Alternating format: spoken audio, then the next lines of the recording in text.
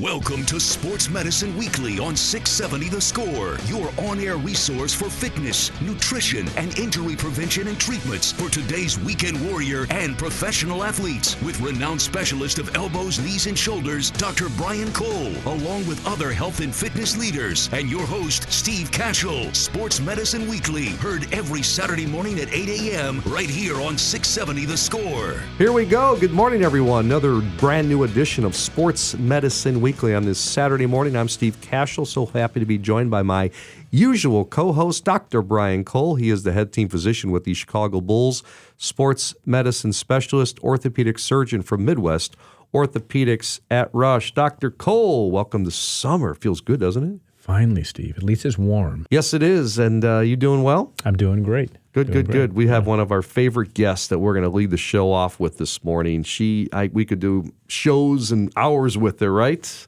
She is the board-certified integrative health and psychology of eating coach. She has set me on the right path, and she's helped you along, even though you're really good anyways, right? No, I still go back to all the things I've learned from Karen way back when we did our first antitoxin fast. Yes, I remember. Yeah, it was great. It was. We've been doing the show now for 9 years, and Karen has been a part of every one of our years, and again has really directed us the right way in eating habits and all of those things. So let's bring on Karen Malkin right now. And she is at KarenMalkin.com, KarenMalkin. Our topic this morning, how to be mindful when selecting food to stay lean without constantly being on a diet. I love that. Karen, how are you? Good morning. I'm doing great. Good. So, all right, question number one, how can we stay lean without constantly being on a diet? Yeah, that's pretty much my motto, is because diets don't work. They only cause guilt and stress and fear around food and an unhealthy relationship with food and body. So, I like the 80-20 rule, but a few tips that I can tell you about, and we've done this together over the years, is to drink, first off, half your desired body weight in ounces of water. So if you weigh 160 pounds, aim for 80 ounces of filtered water.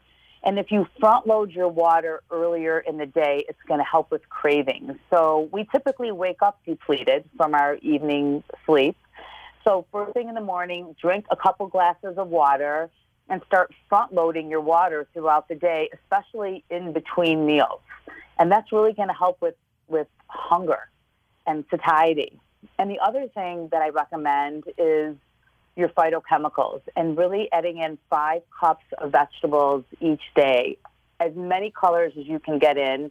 Dark leafy greens are the top of the food chain. So if you create a plate, 50% of your plate should be colors. And there's no calories, so you can still eat quantity, but super healthy. And the colors are what's really going to help with the cravings for more refined foods and the foods that typically will make us sick. And then, enjoying healthy fats. And healthy fats are going to stave off cravings, and they're going to allow you to feel satiated. It's a myth that fat in my food equates to fat on my body. And so it's all about changing those cravings so you never feel like you're on a, quote, diet, because it's the way you eat, and it's a lifestyle. Karen, you taught me a long time ago that just if you do your own shopping and you're conscientious, just circle the perimeter of the store and stay away from the middle. Still true? Absolutely. Shop the perimeter. It's all the fresh food. That's great. I love that. Yeah. It's really good. All right. So Karen, again, we're visiting with Karen Malkin, our board-certified integrative health and psychology of eating coach. I'm Steve Cashel with Dr. Brian Cole. It's Sports Medicine Weekly on this Saturday morning with so much information, Karen, circulating. Is it tough to know what I should be looking for in the products that I buy? What's the difference between organics, non-GMOs, and natural foods? So there's the organic are foods that are grown without the use of GMOs, fertilizers, pesticides, herbicides, sludge, hormones, antibiotics. And the term organic is a USDA certification. It means something, and it's only related to food. So when you pick up organic cosmetics or organic other products, organic is a food term. And so you could have some type of an organic maybe oil that's in a product, but organic relates to food. And so if it's certified organic, it must be void of chemicals, of fertilizers, happy GMOs.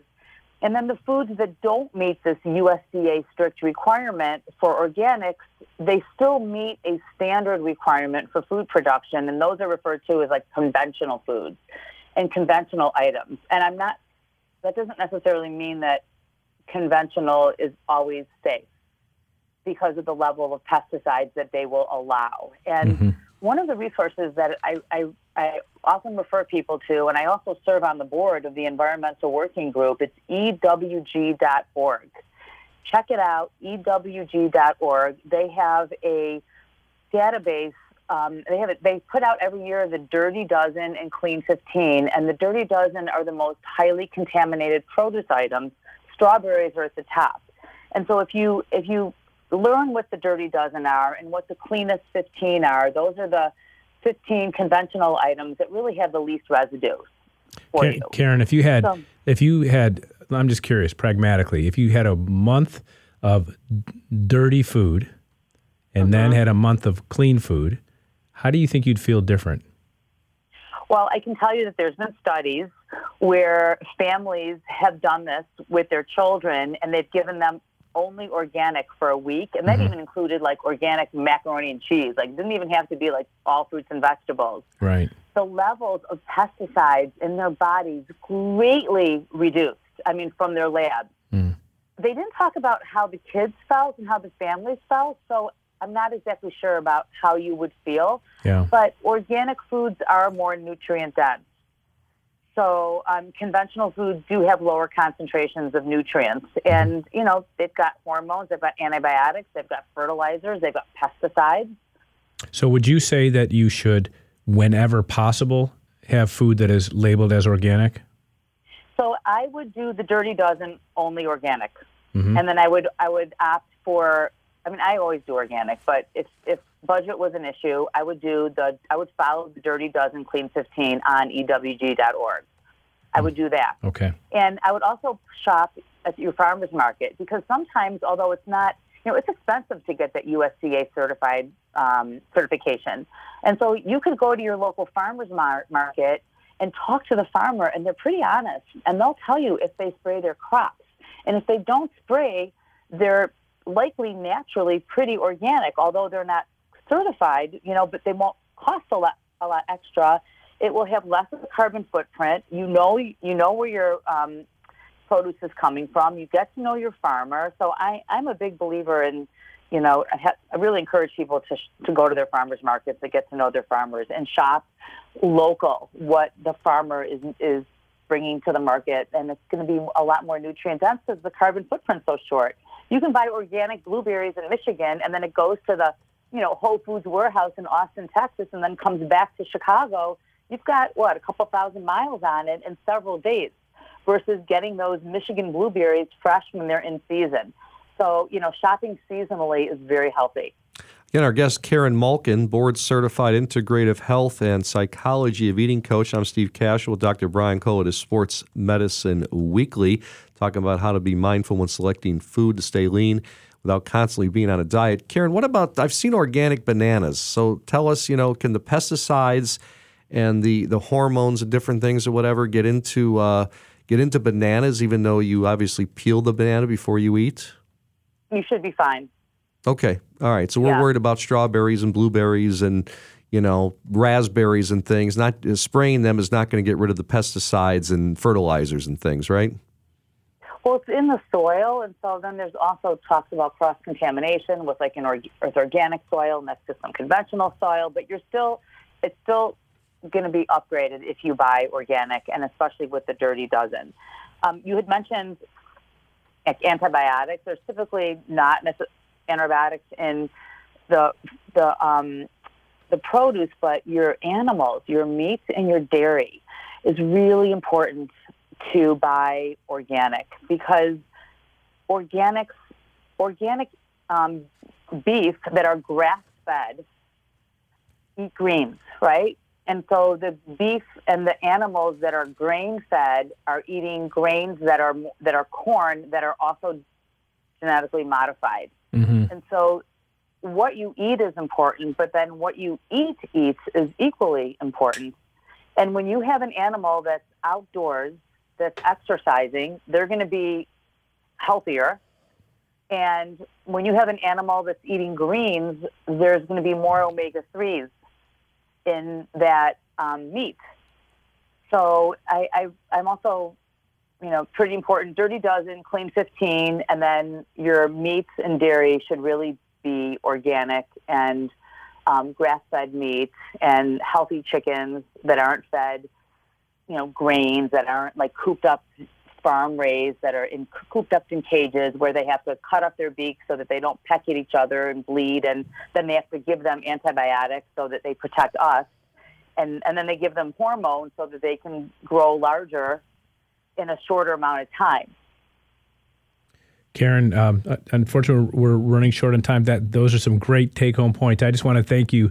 I just recently had to re-up my order on KarenMalkin.com for my transformation bars. I will tell you, I have 2 days a week where I go 12 hours of surgery, and I can only bring so much food before it's gone by basically 1 o'clock in the afternoon. So those bars have saved me more than once. I've sent you some funny pictures. So thanks for putting them out there, and I'd encourage people out there to give it a try from KarenMalkin.com. Yeah, the transformation bars are awesome with a nice cold filtered water. Karen, quickly tell us what are the ingredients. You can find them at KarenMalkin.com. Quickly, the ingredients in your transformation bars again.